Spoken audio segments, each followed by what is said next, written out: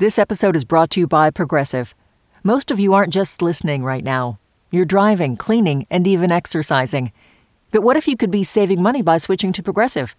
Drivers who save by switching save nearly $750 on average, and auto customers qualify for an average of 7 discounts.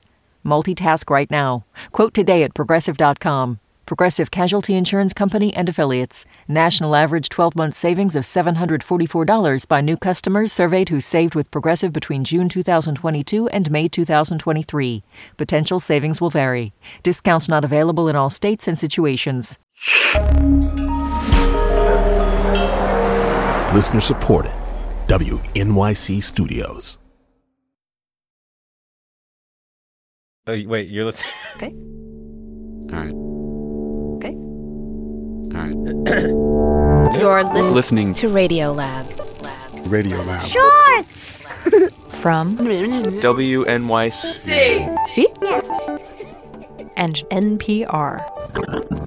Hey, I'm Jad Abumrad. And I'm Robert Krulwich. And today on the podcast, Hey, Robert, can you scoot back a little bit from the mic? I think I'm worried. we have a Cloak and Dagger maritime adventure in secrecy and truth from reporter Julia Barton. So, Jeff, maybe first you could start off just by introducing yourself. Yeah, so the story for me begins with this guy. Yeah, my name is Jeff Larson. I'm the data editor at ProPublica. ProPublica is this investigative journalism outfit, and Jeff does a lot of their Data-based reporting. So in any case, it was summer of 2013. You know that big story about how the NSA had just been monitoring millions of Verizon customers? Mm-hmm. That just came out. Jeff's watching the story like all of us are, and then the thought occurred to him, geez, they're monitoring all of these people. Hey, does that include me?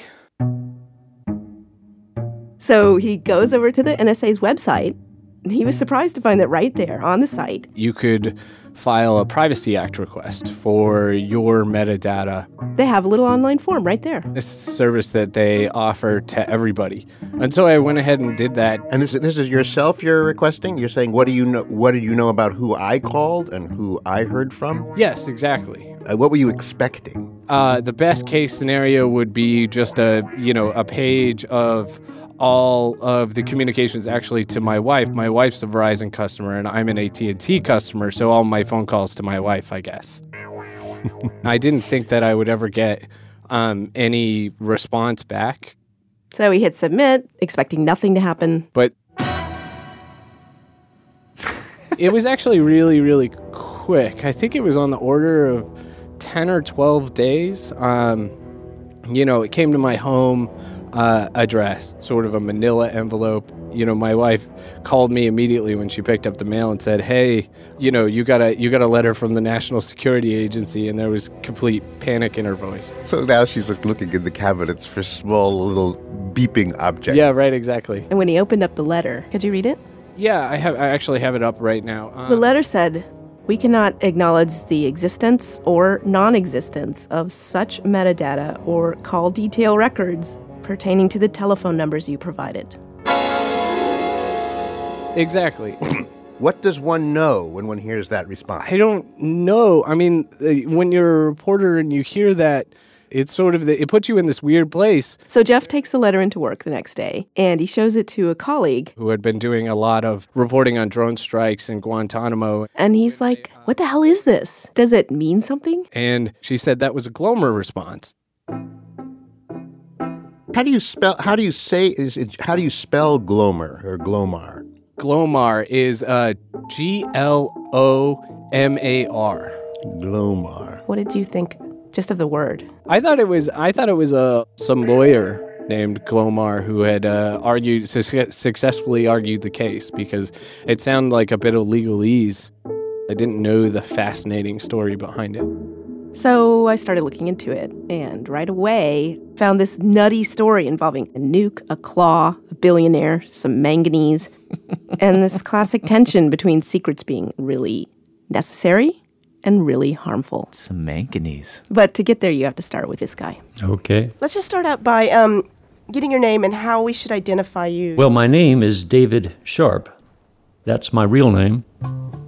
If that's what you were wondering. This makes it all much more mysterious. What have been some of your other names? During the mission, my name was David Scholes. So in the late 60s, David was working at the CIA. He'd been there for a while, and he got called onto this new thing called Project Azorian. Yes. I started the program in 1969. Here's what you need to know. In the late 60s, the U.S. and the USSR were playing this high-stakes chess game with their nuclear submarines, cruising around international waters. There was a lot of harassment that went on. Inching on each other's territories. In fact, in January of 1968, a U.S. naval ship was captured after leaving Japan, and everyone was worried that the Soviets had our codebooks. And there was an interest in getting even. Well, 2 months later, in March of 1968, a Soviet sub called the K-129 just vanished. We don't know exactly why it sunk. There's all kinds of conspiracy theories about what might have happened. It just sank to the bottom of the ocean. And once the Soviets sent their search crews out trying to locate it and failed, we came in and somehow through our sensor technology or whatever reason your conspiracy theory of choice might tell you, we found the boat. So then the thought was, if we could get inside that thing, such a bonanza. There was a lot to be learned, whether it would be the code books, the cryptographic equipment, or, and this is the big one, of the nuclear missiles. It had nuclear missiles on board? Yep. The chief of naval operations, he really wanted to see if we couldn't recover that submarine, the whole thing. The problem was that the sub was 3 miles below the surface of the ocean, and the pressures at that depth, according to David, are roughly 7,500 pounds per square inch. Which meant to get the whole thing up, they were looking at scenarios where they'd have to lift something like 14 million pounds. Whoa. Oh, that's all. Oh, my God. No big one. So their solution is to get a room full of top secret engineers together and just start spitballing ideas. Like, what if we just went down there and attached rockets to it? And blast the target up to the surface. Well, but how do we catch it when it comes back down? It's heavy. What if we could put these, pontoons or gas-filled bags and float the target up. Except that we can't get the gas in there because of the pressure. Boy, these must have been amazing meetings where you could say anything. You could say that. So in the end, they settled on a claw. A claw. The idea was to build this gargantuan 8-fingered claw and a boat, and then you would put the claw in the boat, bring it out on the high seas, and then you would lower the claw on a 3-mile-long piece of pipe string. And then like one of those carnival games, where you have to grab the toy by remote control. Yeah. You would position the claw over the submarine, and exactly so, and then you would yank it off the bottom of the ocean, pull it back into the boat. Gates would open on the bottom of the boat, and the claw and the submarine would come into a chamber, and you would have it. And you're not making any of this up? I am totally not making it up.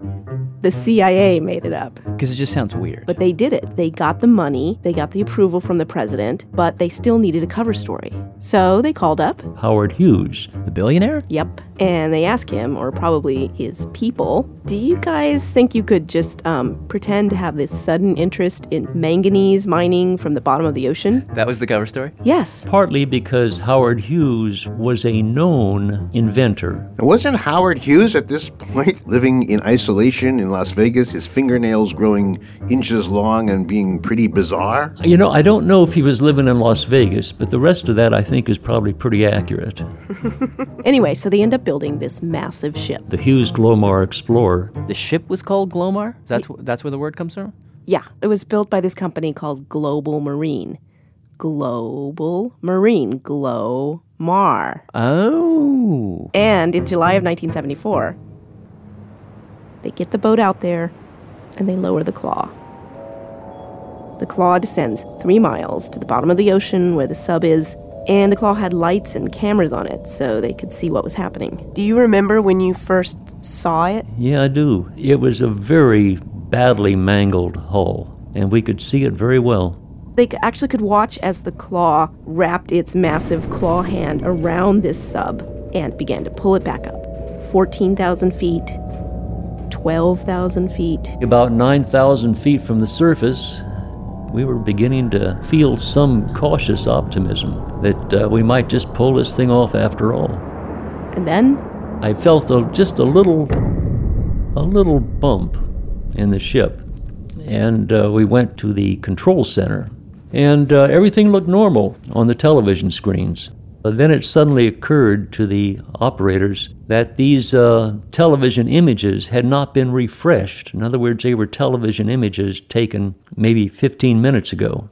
And when they refreshed those images and got the real-time picture of what was going on, it showed that we had lost. We had lost most of the submarine. basically the part of the sub with the nukes, with the missiles, maybe with the code books, and all the stuff they wanted. That part broke off, and years of work, millions of dollars, just slowly sank to the bottom of the ocean. Did your heart go, oh? Yeah, it did. It was intensely emotional. And in the end, did they find anything? We still don't really know. They've never actually disclosed what they found in that piece. From David's description, it sounds like they didn't get a lot, but here's the whole reason I'm telling you this. It's because not long after that, intense moment of disappointment, the story starts to break in the press. Journalists are starting to call up the CIA. They're asking all these intense questions. They're onto it. And the CIA has to figure out what to say and what not to say. It's a dilemma. There's no question about that. Which brings us to Walt. Walt Logan. Which is, just to be clear, not your actual name. It's a pseudonym. Okay. So in 1975, Walt was a lawyer at the CIA. At that time, I was the Associate General Counsel. And as the story was breaking and all these journalists were asking questions, it became his job to develop the response. Simple. Except not so simple. Yes, there's a diplomatic element of what's going on in here that isn't so obvious, and that is that you have the Soviet Union and the United States at odds. And the problem was that we didn't want the Soviets to know either what we had found out or what we hadn't found out. Either way would have been bad, says David Sharp. If we said that we didn't recover any information on Soviet missiles, which was the truth, then that would tell the Soviets that they don't have to worry about the security regarding their warheads. David says we wanted them to worry. This is the Cold War. We might as well make them think we found something. On the other hand, if we said that we did recover information on the missiles, but we're not going to tell you, that would be lying. And they couldn't do that. Wait, don't governments lie all the time? Why couldn't they lie? Well, because this is 1974. This is the year of Watergate. This is the year that Congress rakes the entire federal security apparatus over the coals. This is also the year they revisit something called the Freedom of Information Act. FOIA. Actually, FOIA had been around for a while, but that's when FOIA finally got some teeth. The law says anybody, any American, should be able to ask the government for documents, and the government has to respond. It has to. Fork over that information. Well, now you put it this way. Walt's not a huge fan of this law. The Glomar is a tremendous investment of time and resources, and to willy-nilly give it over to somebody who writes a letter to the agency is preposterous. The way Walt sees it, the CIA's job is to keep secrets, and keeping secrets keeps America safe. Yes. In fact, every CIA employee is legally bound to protect something called intelligence sources and methods. It's not an option, it's a law. Hence his dilemma. So there he was. Between a rock and a hard spot. Under the FOIA law, the public has a right to know.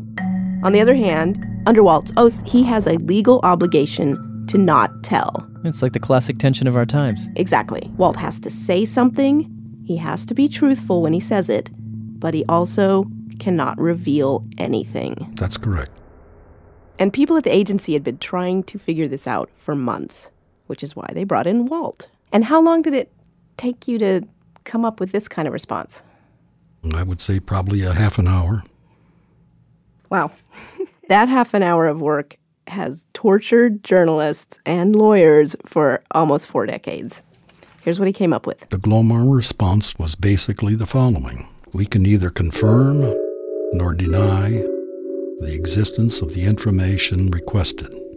But, hypothetically, if such data were to exist, the subject matter would be classified and could not be disclosed. Very straightforward.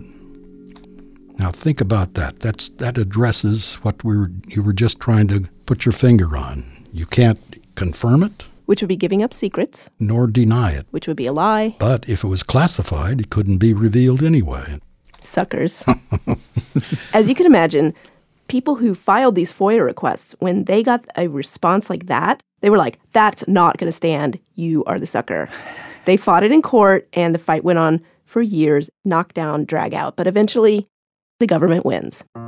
The judge ruled in their favor? Well, the judge agreed to their logic that sometimes revealing even the existence of documents endangers national security. I was like, hey, Barack, man, hey, listen, Jaden. And to make a long story short, use of this kind of response exploded to the point where now you hear actors like Will Smith using it. I can neither confirm nor deny. Can neither confirm nor deny the You hear Pixar characters using it, Hollywood publicists. I can neither confirm nor deny the rumors. Ex-Congressman Anthony Weiner. Congressman Weiner told John Carl that he could neither confirm nor deny that the photo was him. It's become this total boilerplate phrase of our time. I'm gonna ask you guys directly. Have you had personal experience with Viagra? Have you? Can't confirm or deny that. That was Zac Efron on Conan.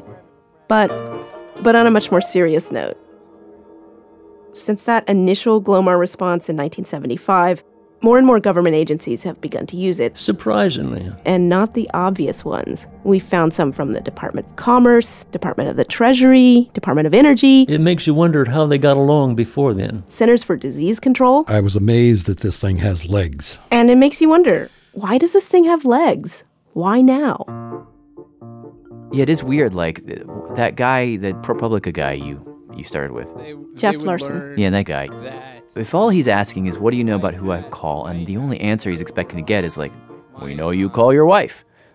Why would they Glomar that? Well, they told him in that letter that if they confirm or deny the existence or non-existence of those records, it would help the adversaries of the United States. And just so that I can empathize with the United States of America for a moment, why would that be right? Like if they said you called your wife on Monday at 3 o'clock, Thursday at 4:30, she called you back at 6:15, what would an enemy then learn, do you suppose? I guess that they would learn that they have records of me calling my wife.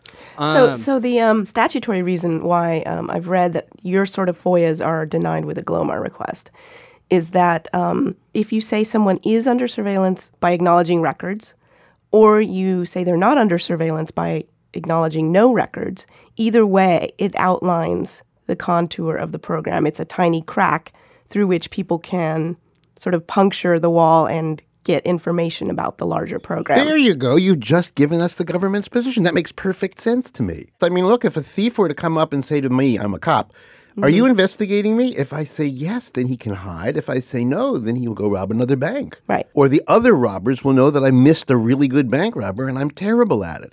In any way, I seem like I feel suddenly dangerously exposed. I don't know. It's all very, very confusing, and you could wrap your brain around it and never get to sleep for the rest of your life if you thought about it really hard.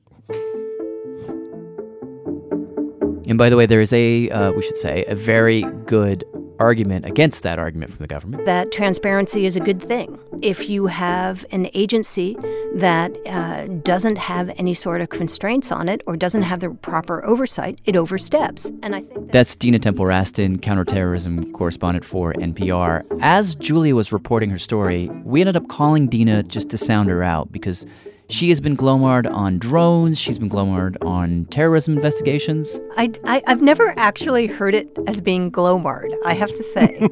And she told us something interesting, that this whole denial state of weirdness has created some very unique situations for her as a reporter. Like, say, on any given Monday, she sits down, writes a FOIA request about the drone program, which will get Glomar'd.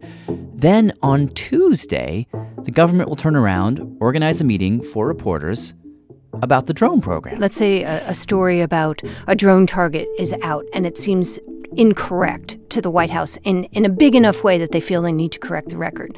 So they will often conduct a conference call on background with a number of reporters from a number of different organizations and basically say to those reporters, okay, here are the following people who are talking to you, but you are not allowed to say who they are, and they're going to put this in context for you. And you can quote them as, and they usually set the ground rules, senior administration official or administration official familiar with the program or something like that. And what then happens is they get to correct the record without officially confirming that something is going on. I mean, there's an interesting thing about the White House and government that they believe that they still have deniability if a high-ranking official who is unnamed says something is going on. And as soon as a name is attached to that, then the information, in their view, fundamentally changes. It suddenly becomes concrete. And actually, that's kind of what happened with the Project Azorian, that Glomar mission from the 70s. Even now, the only reason that we know half of what we know about this whole thing is because some historians were really dogged with their FOIA requests. And they found out about this whole series of internal CIA newsletters. And in one of those newsletters, there was an article with a title that clued them in that this was about the Glomar mission. They FOIA'd that specific article. Oh, and that's what ultimately sprung it loose? Yeah. When they have a name of an article, then they can FOIA that. And then it's really hard for them to say no documents exist because they have the actual title of it. So when it gets specific. Yes. So the CIA released this article, but, by now, decades have passed. And that's what people now say about the Glomar response, is that it's just a delaying tactic. Because Congress in 2000. I talked to this one guy, Jamil Jaffer. He's the deputy legal director of the ACLU, and they get Glomar all the time. We've come to expect them now, unfortunately. He says, when they get a Glomar, they don't get upset. They just think, okay, well, we've got another 2 years in court. That's what it means. It means you have 2 years of litigation before you even get to the point of arguing over whether the government has a right to withhold the information. What's happening over those 2 years? Well, they're trying to strategize. So if they really want to know about a program and they really want to get those documents, they will look for any sort of mention of those documents by public officials in the same agency. Mm. So say you have a pen, and you love this pen, but you don't want anyone to know about it. Someone asks you if it exists, and you say, hell no. Can't confirm or deny. Right. And then you're at a party, and you just mention it in passing. You can't help yourself. Love this pen. You should check out this pen. Right. Well, I was nearby. Now I take it to a judge, and I say, look, he's talking about this pen at a party. He's bragging about it.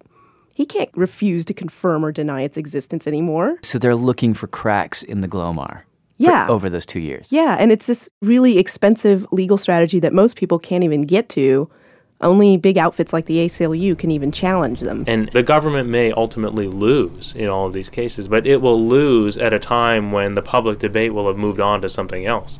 And that's one of the real dangers here, he says. It's that by the time the truth finally comes out, we don't actually care anymore. It's ancient history. But not for everyone. Well, the divers, who were specially trained. Going back to that Glomar mission, the original Glomar mission for a second, David Sharp says after they were able to pull that last fragment of the sub out of the water, they were able ultimately to look inside. And were there people in there? There were 3 crew members that were basically whole and recognizable, and there were major parts of another 3 crew members, but they were given the full respect that I think the Soviet Navy would have conferred upon their own people under those conditions. So the problem was we were keeping the whole thing secret, and that allowed the Soviet government to do the same thing. They probably didn't want the embarrassment of acknowledging that they'd lost this really important submarine. They also didn't want to derail arms talks that we were having with them. And for a bunch of other reasons, they just pretended it never happened. But they had to say something to the families of the sailors who died on that submarine. Here's the widow of the second in command on the K-129. Her name is Irina Zhuravina, and a while ago, she was interviewed on Russian television. She's showing the death certificate for her husband, and then she reads it. Нам выдали вот такой документ. I'll translate it as best as I can. Свидетельство о смерти. Death certificate. Причина смерти признан умершим. Cause of death, presumed dead. What? Вот это This дикое, нечеловеческое свидетельство. Horrible, inhumane death certificate. Я вообще не знаю, кто автор. Я вот 30 лет хочу узнать, кто автор этого дикого документа. I don't know who is the author. I've wanted to know for 30 years who is the author of this horrible, inhumane document. И вот с этим документом мы живем 30 лет. This is what we've been living with for 30 years. They wrote cause of death presumed dead on the death certificate? Yeah. Doesn't even make any sense. And that's cruel. Yeah. In this context, it's cruelty. That's what she's saying.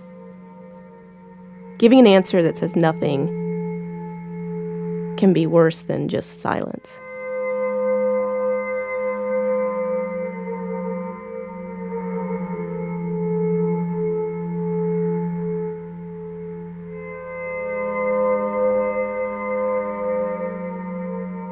Big thanks to reporter Julia Barton. There is much more Glomar information on our website, radiolab.org.